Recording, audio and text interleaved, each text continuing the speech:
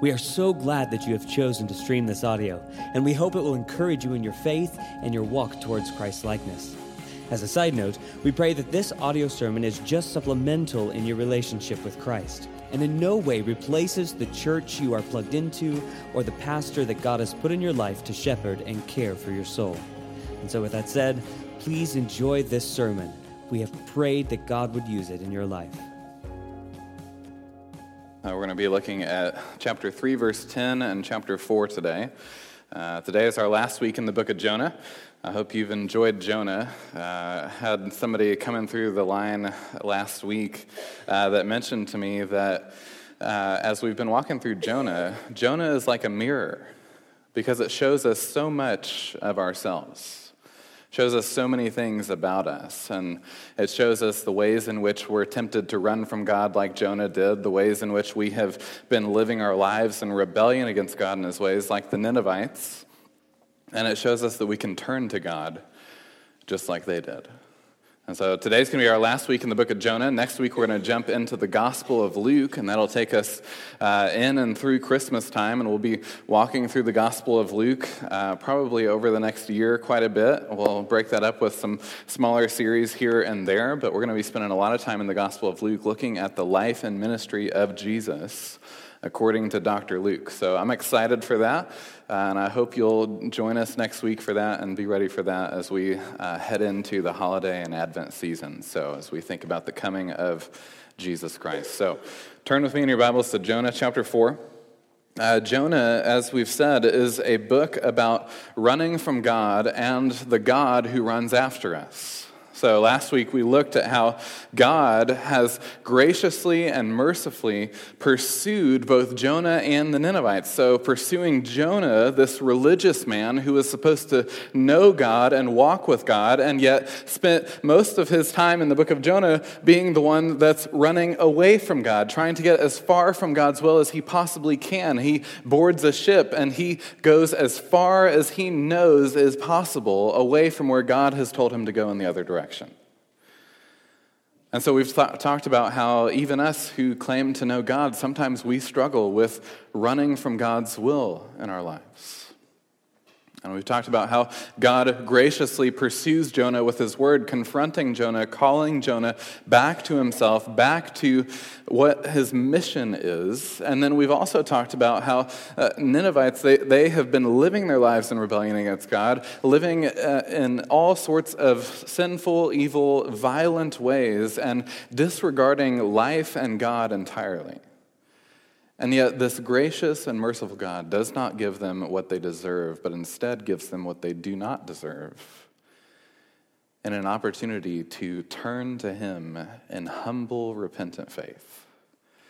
And so last week we saw that this God is a God of second chances and third and fourth and fifth and 999th chances. He's patient with us, desiring that we would turn back to him.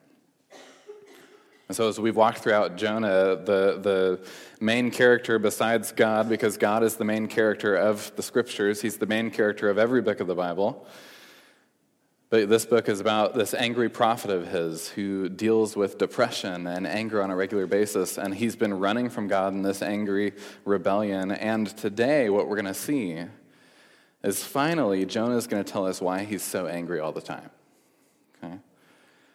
And I think what we'll see as we look at why Jonah is so angry is we'll see some things about why we get so angry too. And I pray that the Lord will use our time together to expose some things in us with his gracious, loving care through his word, that we might turn to him instead of running from him, that we might be like the Ninevites, walking in repentant faith, and that we might learn from Jonah as he deals with and wrestles with anger over where God has him in life and what God is doing. So let's look at Jonah, starting in chapter 3, verse 10, and we'll read down in this first section through verse 4. Here's what the book of Jonah says. The Ninevites have just repented, and it says in verse 10 of chapter 3, when God saw what they did, how they turned from their evil way, God relented of the disaster that he said he would do to them, and he did not do it. But it displeased Jonah exceedingly, and he was angry. And he prayed to the Lord and said, "O Lord, is this not what I had said when I was yet in my country? That is why I made haste to flee to Tarshish, for I knew that you were a gracious God and merciful, slow to anger, and abounding in steadfast love, and relenting from disaster. Therefore now, O Lord, please take my life from me, for it is better for me to die than to live." And the Lord said, "Do you do well to be angry?" Would you pray with me for just a moment? God, we need you to speak to us, because so often in life we are just like Jonah. We have run from you. We are displeased at what you're doing. We're displeased at your will for our lives, and we are exceedingly displeased and angry, and we wrestle with where you have us in life and what you're doing. And so, God, we ask for your help now. God, I ask that you would speak through your word to your people, that you would help us to not be angry in rebellion against you, but to humbly turn towards you, that you might give us understanding of your will for us, that you might speak to us through your word today, that we might know and share your great mercy, grace, and steadfast love. It's in Jesus' name that we ask these things. Amen. I want you to notice a few words here in chapter 3, verse 10, and then in chapter 4, verse 1. It says, when God saw what they did, how they turned from their evil way. So notice that word evil there in verse 10. And then also notice what it says next. God relented of the disaster. So evil and disaster, I want you to keep those in mind, that he had said he would do to them, and he did not do it. And then in chapter 4 it says, but it displeased Jonah exceedingly, and he was angry. So that word displeased in the start of chapter 4. So evil, disaster, and displeased there. In the original language, in the Hebrew, they're all the same word. They all mean evil. And so what is happening here in Jonah is the Ninevites have turned from their evil ways, so God did not do evil to them in judgment, and this was evil in Jonah's eyes. And so Jonah is essentially here, that first phrase in chapter 4, but it displeased Jonah exceedingly. If you look at the footnote of your ESV there in your Pew Bible, it says in the Hebrew, it was exceedingly evil to Jonah. And so essentially what Jonah is getting at here, Jonah is saying, I think God has done evil. I think God has done something wrong here. Jonah thinks that God has reacted wrongly and in an evil way to the evil that the Ninevites have done and that they've turned from it.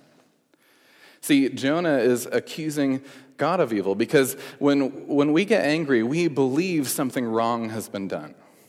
And so Jonah, he believes that God has actually done wrong, that God has done evil, that he's seen this wicked people repent, and that he has relented from doing evil to them that they deserved. And so Jonah thinks that's evil itself. And so Jonah actually thinks that God is now the one who has done something wrong or evil. And you and I too, when we get angry, we believe that some wrong has occurred. Anger is the stuff of unmet expectations. And so when we get angry because we believe that there's some sense of what justice looks like, and justice has not been done according to our eyes, according to the way we see the world, according to the way we understand things and the way that they should play out and happen. And so when they don't happen that way, we, like Jonah, we begin to get angry and we begin to believe that something wrong has occurred, whether or not we're seeing things clearly. And so Jonah, he actually accuses the God who is always good, right, and true of doing evil, because he believes some wrong has been done. And so when we get angry, we believe that something wrong has been done. And then also we get angry when things don't go according to our plan. So look at what it says next in verse 2. Jonah says, and he prayed to the Lord and said, "O Lord, is this not what I said when I was yet in my country? That is why I made haste to flee to Tarshish, for I knew that you were a gracious God and merciful, slow to anger and abounding in steadfast love and relenting from disaster. How dare you, God?" Right? Jonah just listed all of the things that you and I would typically celebrate about God, that he is gracious and merciful, that he's steadfast or faithful in his love for us, that he relents from doing disaster, that he's patient with us and gracious towards us, that he's loving and kind. And Jonah sees these things about God in this moment, and he's angry about it. And the reason he's angry is because things are not going according to Jonah's plan. Things are not going according to how Jonah thinks justice should be done, how things should be happening according to Jonah. And so Jonah sees these incredible things about God almost as his enemy. He sees these incredible attributes of our gracious, merciful, loving God. And instead of rejoicing in them, he's angry about it. Because God's not doing what Jonah expected. Because God's not doing what Jonah wanted to see happen. Jonah thought, this is a violent, wicked people, the Ninevites. They were brutal and gruesome, and they destroyed life wherever you looked. And Jonah thinks that they ought to inherit evil for their evil. An eye for an eye. And when this doesn't happen, when Jonah's plan doesn't play out, he gets angry because things are not going according to his plan. He says, see, God, I told you so. I told you this was going to happen. I told you that they would turn. This is exactly why I didn't want to come here and preach to them, because I know you're this way. I know you're merciful and gracious and kind and loving, and I knew that they would turn to you. And so I didn't want to preach at all. He says, see, God, I told you so. It makes me think about when I was a kid. My family would always go to the Lake of the Ozarks in Missouri for a week. And we would spend quite a bit of time out on the water, boating and riding wave runners and stuff and sea-doos. Or what do you guys call sea-doos? Is it sea-doo or jet ski here in Kentucky?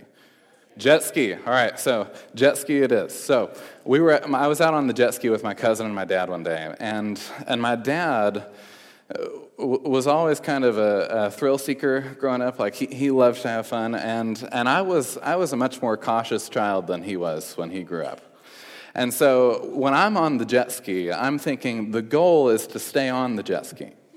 Well, my dad had an entirely different goal. His goal was to not stay on the jet ski. Okay, so he liked to do donuts and things, and that just made my anxiety skyrocket. And so I'm on the jet ski with my dad and my cousin, and he's doing donuts, and he's taking sharp turns, and he just keeps turning. And of course, we've got three guys' weight on there, and it's all leaning in one direction. And I keep saying, Dad, we're gonna tip. Dad, we're gonna tip. Dad, we're gonna tip. So I keep warning him, and he doesn't listen. And he keeps going. And so sure enough, not much longer, we're in the water. Okay, we've fallen off, and I come back up, and I'm hot. I am so angry because I told him this was going to happen. I said, Dad, I told you so. I warned you this would happen, and I was so angry because what I had planned for and what I wanted to see happen did not occur. But you know what I didn't realize? I didn't realize that my dad actually knows better than I do. That he knew some things about me that I needed to learn to let go a little bit.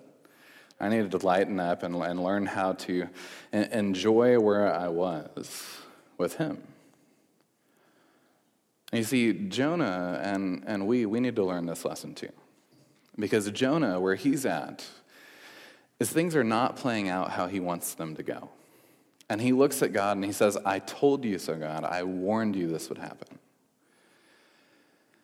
And what we need to realize in those moments where we look at God and we say, I told you so, this was exactly what I was worried about, is we need to realize that we can't possibly know that our plans are actually better than his plans. We can't possibly know all of the things that God wants to do through what he's doing right now. And so to arrogantly assume that our plan was better than his plan is exactly that. It's arrogant.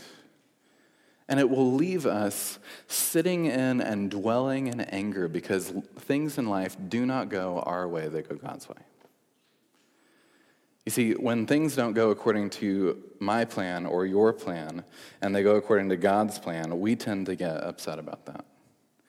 We tend to get angry like Jonah does. And the question we have to ask ourselves is, are we going to sit in our anger like Jonah does, or will we be humble enough to learn from the Lord when things go his way rather than ours?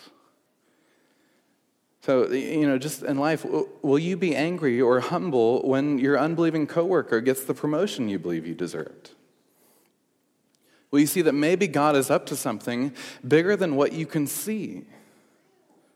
And will you trust him, or will you respond by sitting in anger saying, I deserve this, this is what should have happened, and will you dwell in that and let that consume you? Will you be angry or humble when your unbelieving friend is blessed with a spouse or children and you're not? Will you be angry or humble when unbelievers are blessed with good health and you and your loved ones are struggling and in and out of the hospital regularly? Or much like Jonah, will you be angry or humble when God saves somebody that you believe deserved judgment? I was at a church in California one time, and the pastor told this incredible story about this little Ugandan boy that he was essentially rescued from a witch doctor in Uganda. This witch doctor had brutally mutilated his body and left him for dead in the bushes as a part of a ceremony where he was trying to get some spirits to do something. And this was fairly common in Uganda, and he leaves this boy for dead, and this missionary and this doctor somehow get connected with the boy from the States and to Uganda, and they fly the boy to the States where this incredible surgeon has agreed to put him back together for free. And he saves the boy's life, and the boy is able to actually live, and then ends up meeting Jesus and getting saved and walking with Christ. And the pastor's telling this story, and everyone's crying, because this little boy has been saved, not just physically, but spiritually as well, and he is walking with Jesus, and we've seen God do an incredible thing. Well, then the pastor, he travels to Uganda on another mission trip, and when he gets there, he gets notified that the witch doctor was actually imprisoned, that he was arrested, he was in jail, which was incredibly rare because everyone was afraid of witch doctors. And so he's in jail, and he's rejoicing at this. He's like, thank you, Jesus, like justice is being done. He's in jail where he belongs.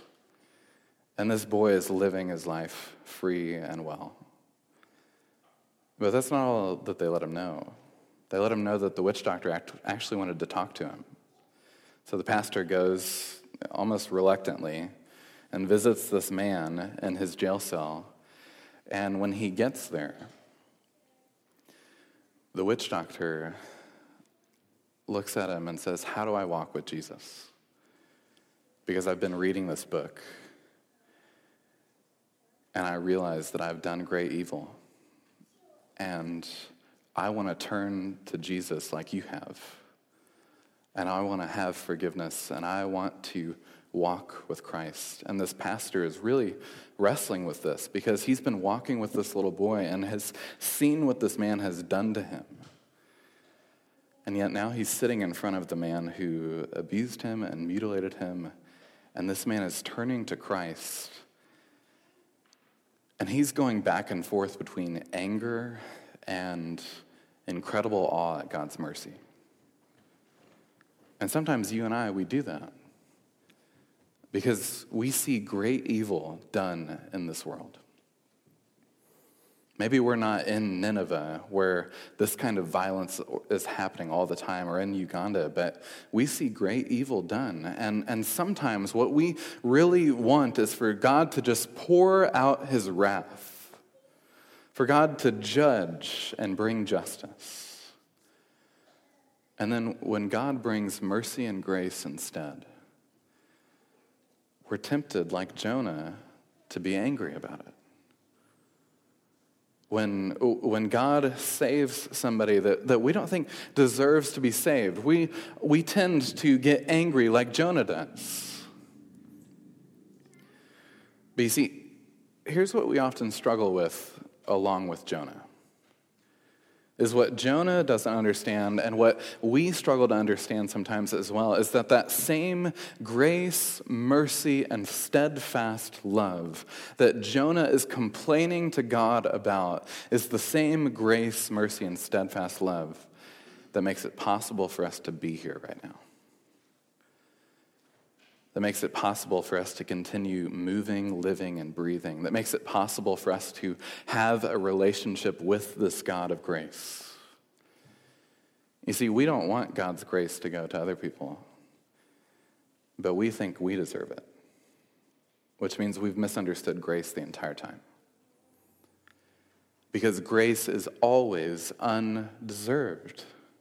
It's unmerited. There's nothing you can do to earn grace. Just because you're better than your neighbor doesn't mean you're more deserving of God's love, kindness, mercy, and grace towards you.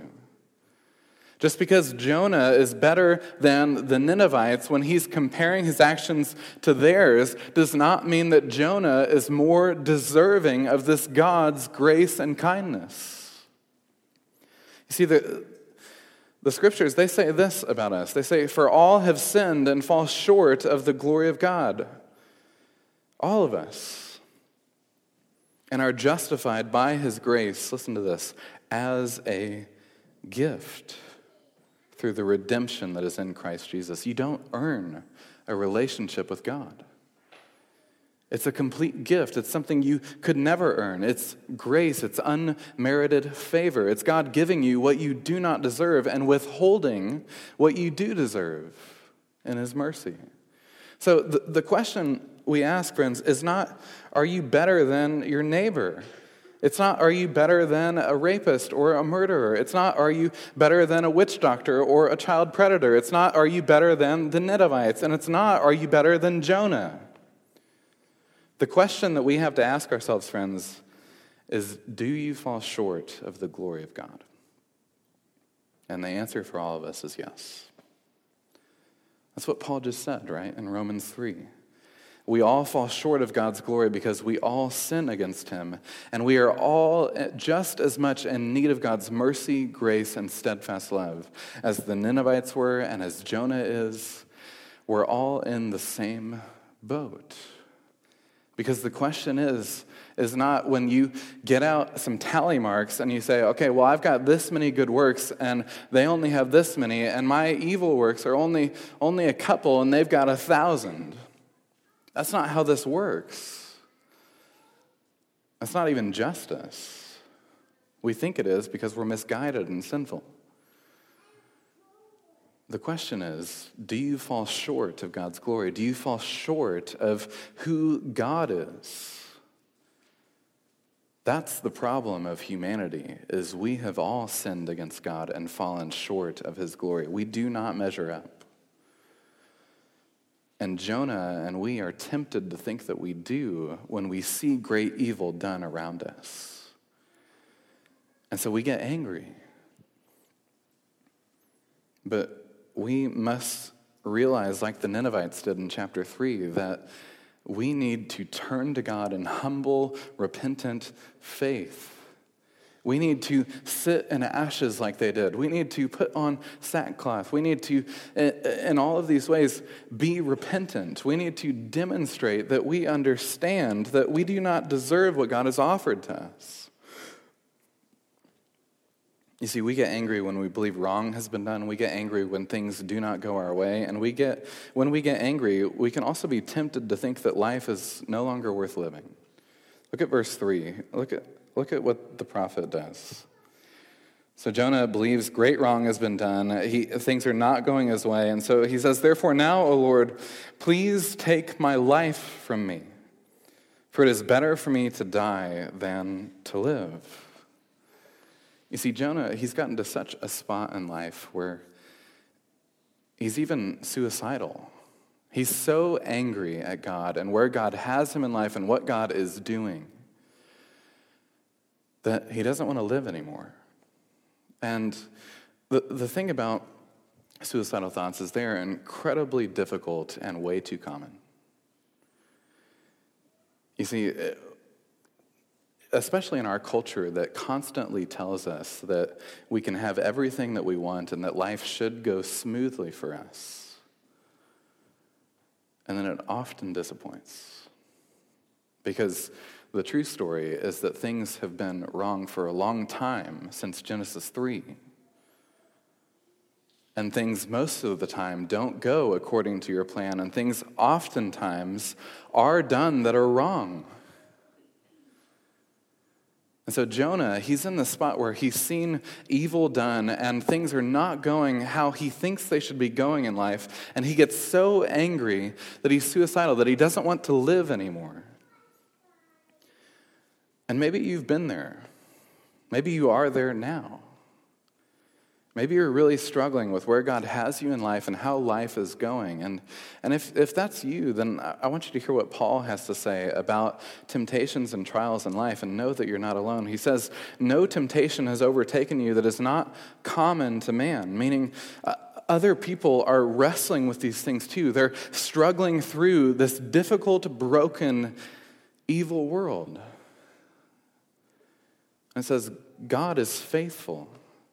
And he will not let you be tempted or tried, you could read that, beyond your ability. But with the temptation, he will also provide the way of escape that you may be able to, listen to this, endure it.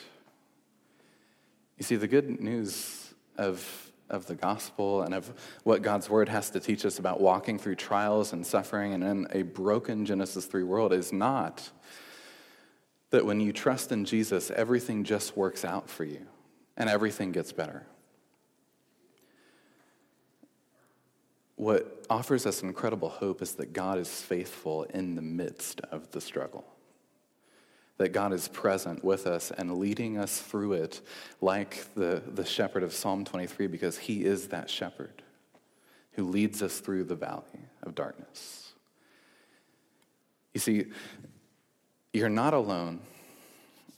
And we're here to help. If you're struggling with this, reach out to a pastor or a friend next to you, because you're not alone.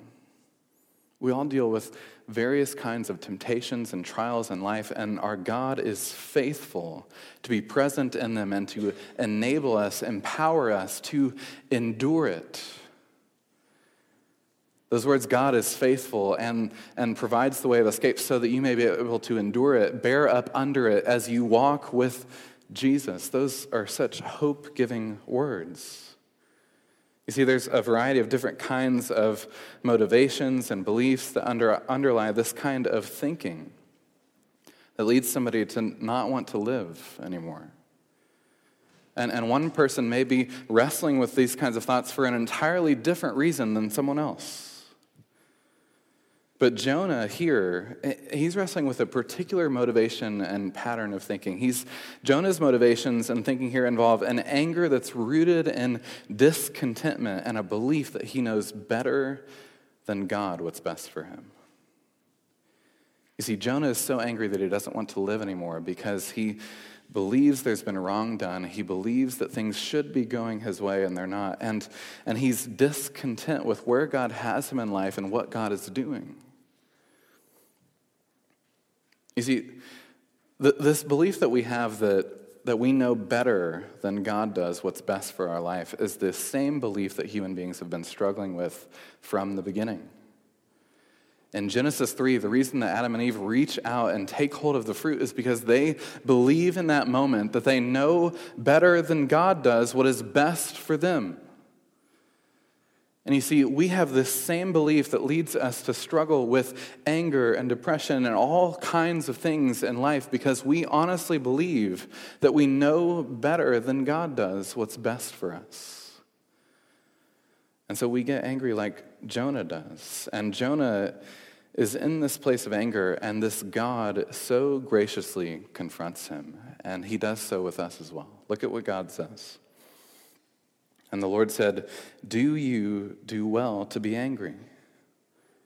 And so God's saying, are you right to be angry? Jonah, when you look at things as they actually are you actually right to be angry? Are you seeing things clearly?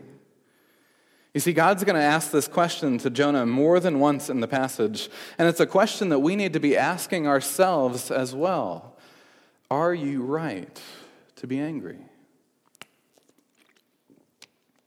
So how do we answer it? How do we know? How do we answer the question, am I right to be angry? Well, I want to give you a few questions that can help you tell that here in just a minute, but listen to what Paul says in Ephesians 4. He says, be angry and do not sin. He's quoting a psalm in the Old Testament that also says this. He says, be angry and do not sin, and do not let the sun go down on your anger, and give no opportunity to the devil. You know what that means? That means that not all anger is sinful. Paul's saying, be angry, but be angry in a way that is not sinful, in a way that is godly instead. Learn to express anger as a proper emotion in response to genuine evil that's been done. And so you say, well, isn't that kind of where Jonah's at? He's seen real evil being done, and he's angry about it. Well, look at these questions with me, and we'll kind of walk through where Jonah's at and how we tell if our anger is righteous, if it's right to be angry. The first thing that we need to ask when we're angry is, are you angry at actual sin? And not sin as you would define it, but sin as the Bible defines it. Are you angry about something that is actually against God's revealed will for us? Are you angry that sin has been done not just against you, but against the God who made us? Are you angry about actual sin? That's the first thing we have to ask. When we think about Jonah, his anger towards the Ninevites, he's angry about their violence and their murder and the ways they have devalued life and disregarded God himself. And so in that sense, Jonah is actually angry about actual sin. But then he's also angry about what God does, which is not sinful. And so even in the first question, Jonah is missing the boat with at least part of his anger. And so you see, sometimes because we struggle with sin in life and our hearts have mixed motivations, our anger can be that way as well. We can be angry about something that was right to be angry about while also being angry about something that we have no right to be angry about as well. We're not this simple, we're more complex than that. But the first question we ask is, are you angry about actual sin as Scripture defines it? Next, we have to ask, are you angry about God's concerns or yours? And so we have to ask, is Jonah angry about God's will not being done or about his will not being done? And the obvious answer of the book of Jonah is that Jonah is concerned about himself and the way that he thinks things should go instead of the way that God wants things to go. And you and I as well, we struggle with this. Even sometimes when we're angry at actual sin, our concern is more about us than it is about God. When we get angry, we are more angry about things not playing out the way that we want them to than we are concerned about God and his will and his kingdom. We're more concerned with ours. We get angry because my will isn't done. We get angry because my kingdom isn't being built and established, instead of being angry that God's will has not been done and that God's kingdom is not being established. You see, so we ask, are you angry about actual sin? And are you angry about God's concerns or yours? And then finally we ask, okay, let's say we can say, yes, we're angry about actual sin, and we're actually angry about God's concerns, not centered on our own. Then we ask, are you expressing that anger in a godly way? Is the way that you're demonstrating and reflecting your anger, is your anger consistent with the Christ-like qualities that we see in Jesus and then also with the commands of Scripture? So are you expressing the anger you feel in a godly way that Jesus would say, yeah, that's a right response? You see, Jonah misses the boat on all three of these. He's not just angry about actual sin, he's angry about what God wants to do. He's not angry because of what God's concerns are. He's angry because of his own concerns, and things are not playing out the way he wants them to. And then he's expressing his anger in a godly way by saying, God, just take my life from me. He wants to destroy the life that God has given him out of his anger. He wants to take a life in response to God sparing life. You see, Jonah's anger is not righteous, and oftentimes ours is not as well. So when we ask this question, are you right to be angry? Often the answer is no. And we move on to verse 5, and we see that when we're angry, we often desire the downfall of others, just like Jonah does. So it says in verse 5, Jonah went out of the city and sat to the east of the city and made a booth for himself there. He sat under it in the shade till he should see what became of the city. And so Jonah, he's still hoping God's going to judge them. He goes outside the city to make sure he's not present when it happens, and he's still hoping God's going to bring fire from heaven and judge the Ninevites, and he's going to sit there and watch. I mean, how wicked is that? He wants this to happen, and he wants to see it go down. It's almost like Jonah is like setting up like he's about to tailgate for a big game. You know, he builds the structure for himself to get him a little bit of shade, and he's just going to kind of chill out and wait for it to happen. How wicked is that? That Jonah would so badly want the destruction of these people's lives that he, in his anger, would set up a structure so that he can watch it take place. You see, we often struggle with a similar kind of anger. You see, in our anger, we want the destruction of others. This is why Jesus, he puts murderers and angry people in the same category. So in Matthew 5, Jesus says this. He says, you have heard it said to those of old, you shall not murder, and whoever murders will be liable to judgment. But I say to you that everyone who is angry with his brother will be liable to judgment.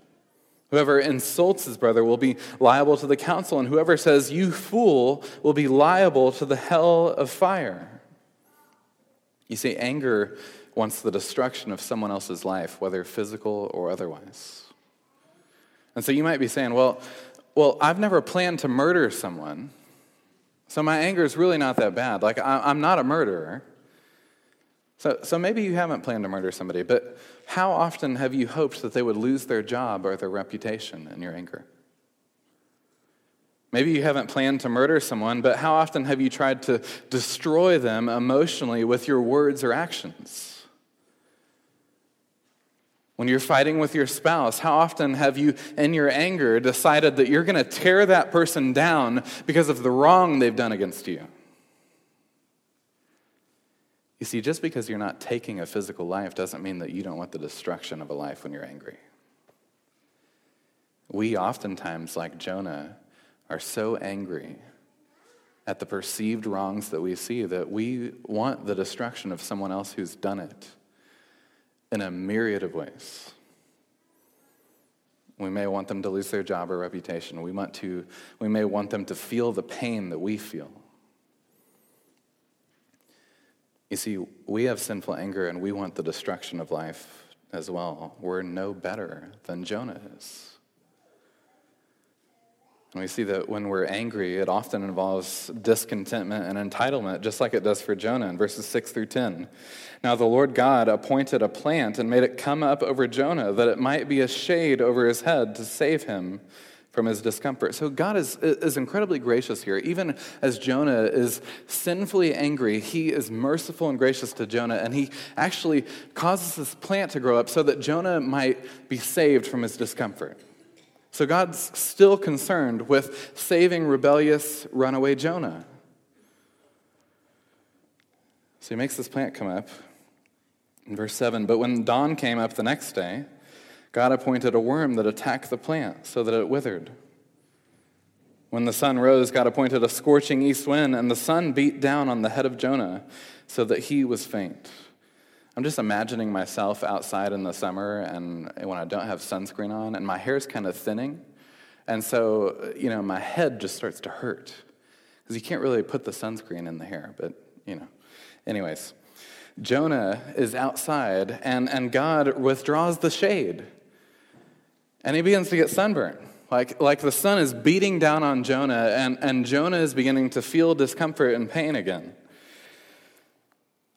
And so Jonah responds just like he has. And it says, and he asked that he might die and said, "It is better for me to die than to live." Again, that belief that he knows better than God what's best for him. But God said to Jonah, "Do you do well to be angry for the plant?" So there's God asking that question again. Are you right to be angry? We need to ask ourselves this question. And he said, "Yes, I do well to be angry, angry enough to die." I don't know about you, but if God's having a conversation with me and he's directly asking me a question, I'm probably not as audacious as Jonah to say, "Yeah, I'm angry enough and I'm right to be so, and I'm angry enough to die." Jonah is bombastic in his anger. He is confident in his perception of the world, and he looks at God and he says, "No, you're wrong, I'm right. I'm angry enough to die."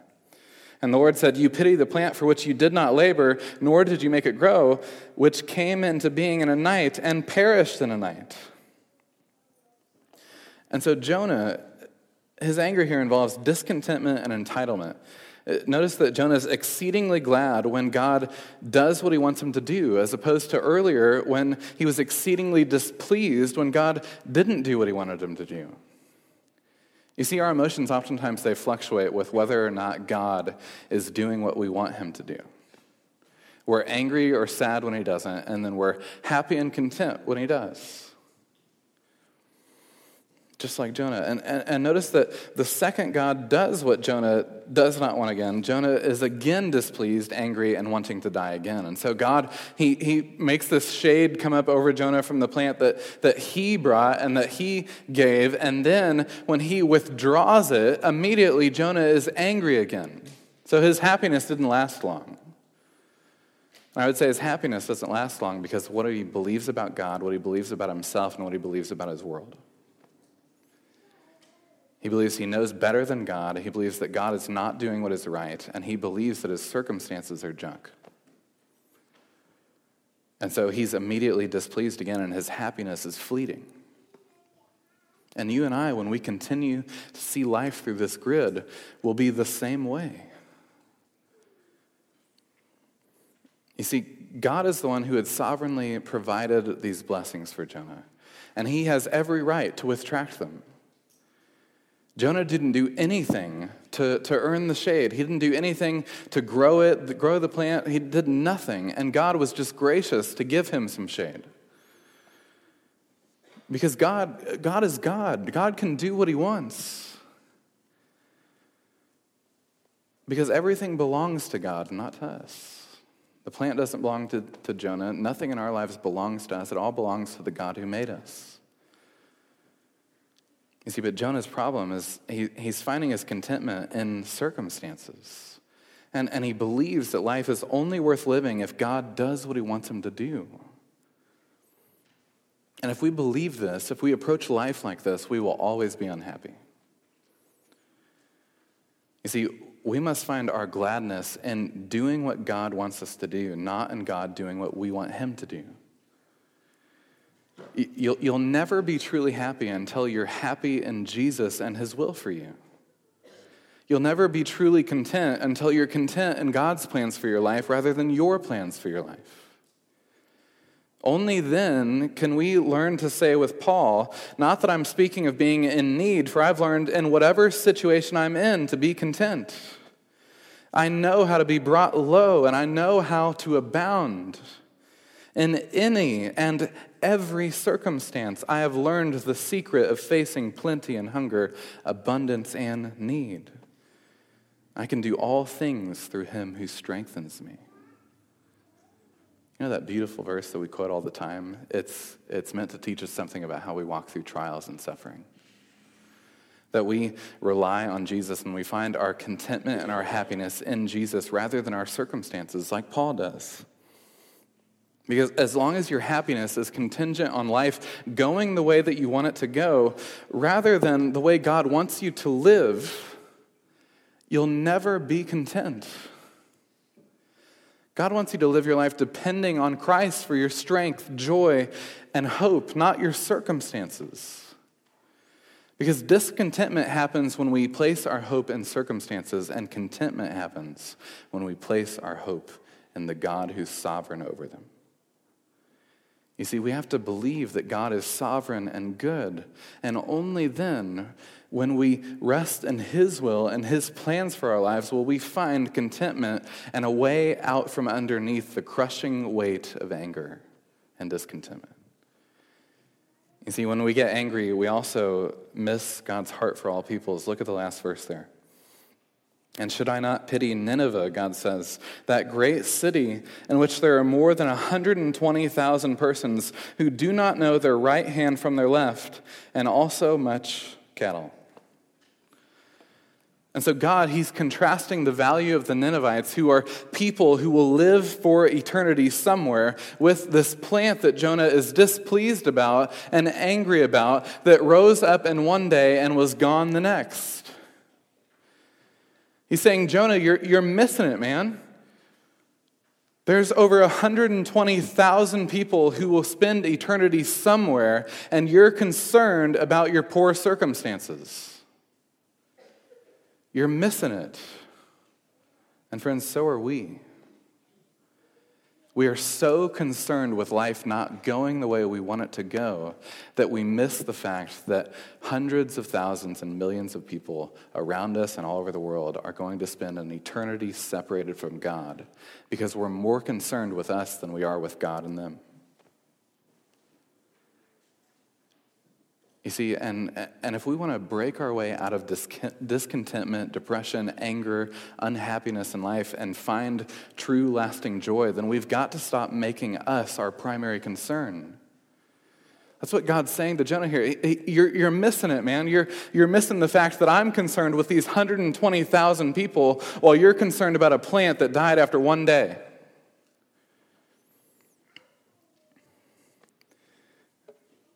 And he says, these people, they don't know their right hand from their left. They are desperately in need of someone to show them the way. And then he says, and also, what about the cows? And you should giggle a little bit there because it's a sarcastic jab at Jonah and us. The person who's writing this, whether it be Jonah or someone else, they're trying to get us to see that our concerns are really out of whack because even cows are more valuable than this plant and our circumstances and our discontentment about the way things are going. God's trying to get us to see how ridiculous it is that we're devastated over things that we ought not to be devastated by and not happy about the things that God is happy about. You see, we need a heart realignment. Just like when your car, it starts veering left or right, and you need to get your wheels realigned so that you go in the right direction. We need to hear the message of the book of Jonah and realign our hearts with God's so that we are concerned about what He's concerned about and not focused on ourselves. Because what anger reveals is that we love ourselves much more than we love God and other people. And so the book, it concludes with this question. And it's not just a question for nobody, it's a question for us. It ends on a question because whether Jonah wrote it or Jonah told his story to somebody else, they wanted to end it with this question so that we would ask it. It ends with questions like, are you right to be angry? Do you know God's mercy and grace? Do you really understand it? Because if you understand it, then you will, like God is concerned, be concerned for the lost and take the knowledge of His mercy and grace to the nations and those who have not yet heard. This is what Jonah wants us to realize. Because there's a Savior who has come, and He's made a way for us to know God and spend eternity with Him forever. But if we don't preach this message, then no one hears it. So the question, friends, is not just, are you right to be angry? Most of the time, the answer to that is no. But the question is, what are you going to do with what God has asked of you? He's asked us to go to the nations with this message of hope and healing, this message of grace and mercy. So the question of Jonah for you is, will you go? Let's pray. God, we are those who have run from you. We are those who have lived lives in rebellion against you. We are those who struggle to understand your grace on a daily basis. And so, God, we need you desperately right now. God, would you show us the nature of your grace and your mercy, and would you help us to actually understand it so that we are driven out in love for you and love for people from this place to let the nations know this good news. God, that we wouldn't be like Jonah and sit and dwell in our anger, but that we would be driven forward by your steadfast love. That we would rejoice in the life we have in Jesus, and that we would share the knowledge of him everywhere we go. So God, help us. In Christ's name we pray.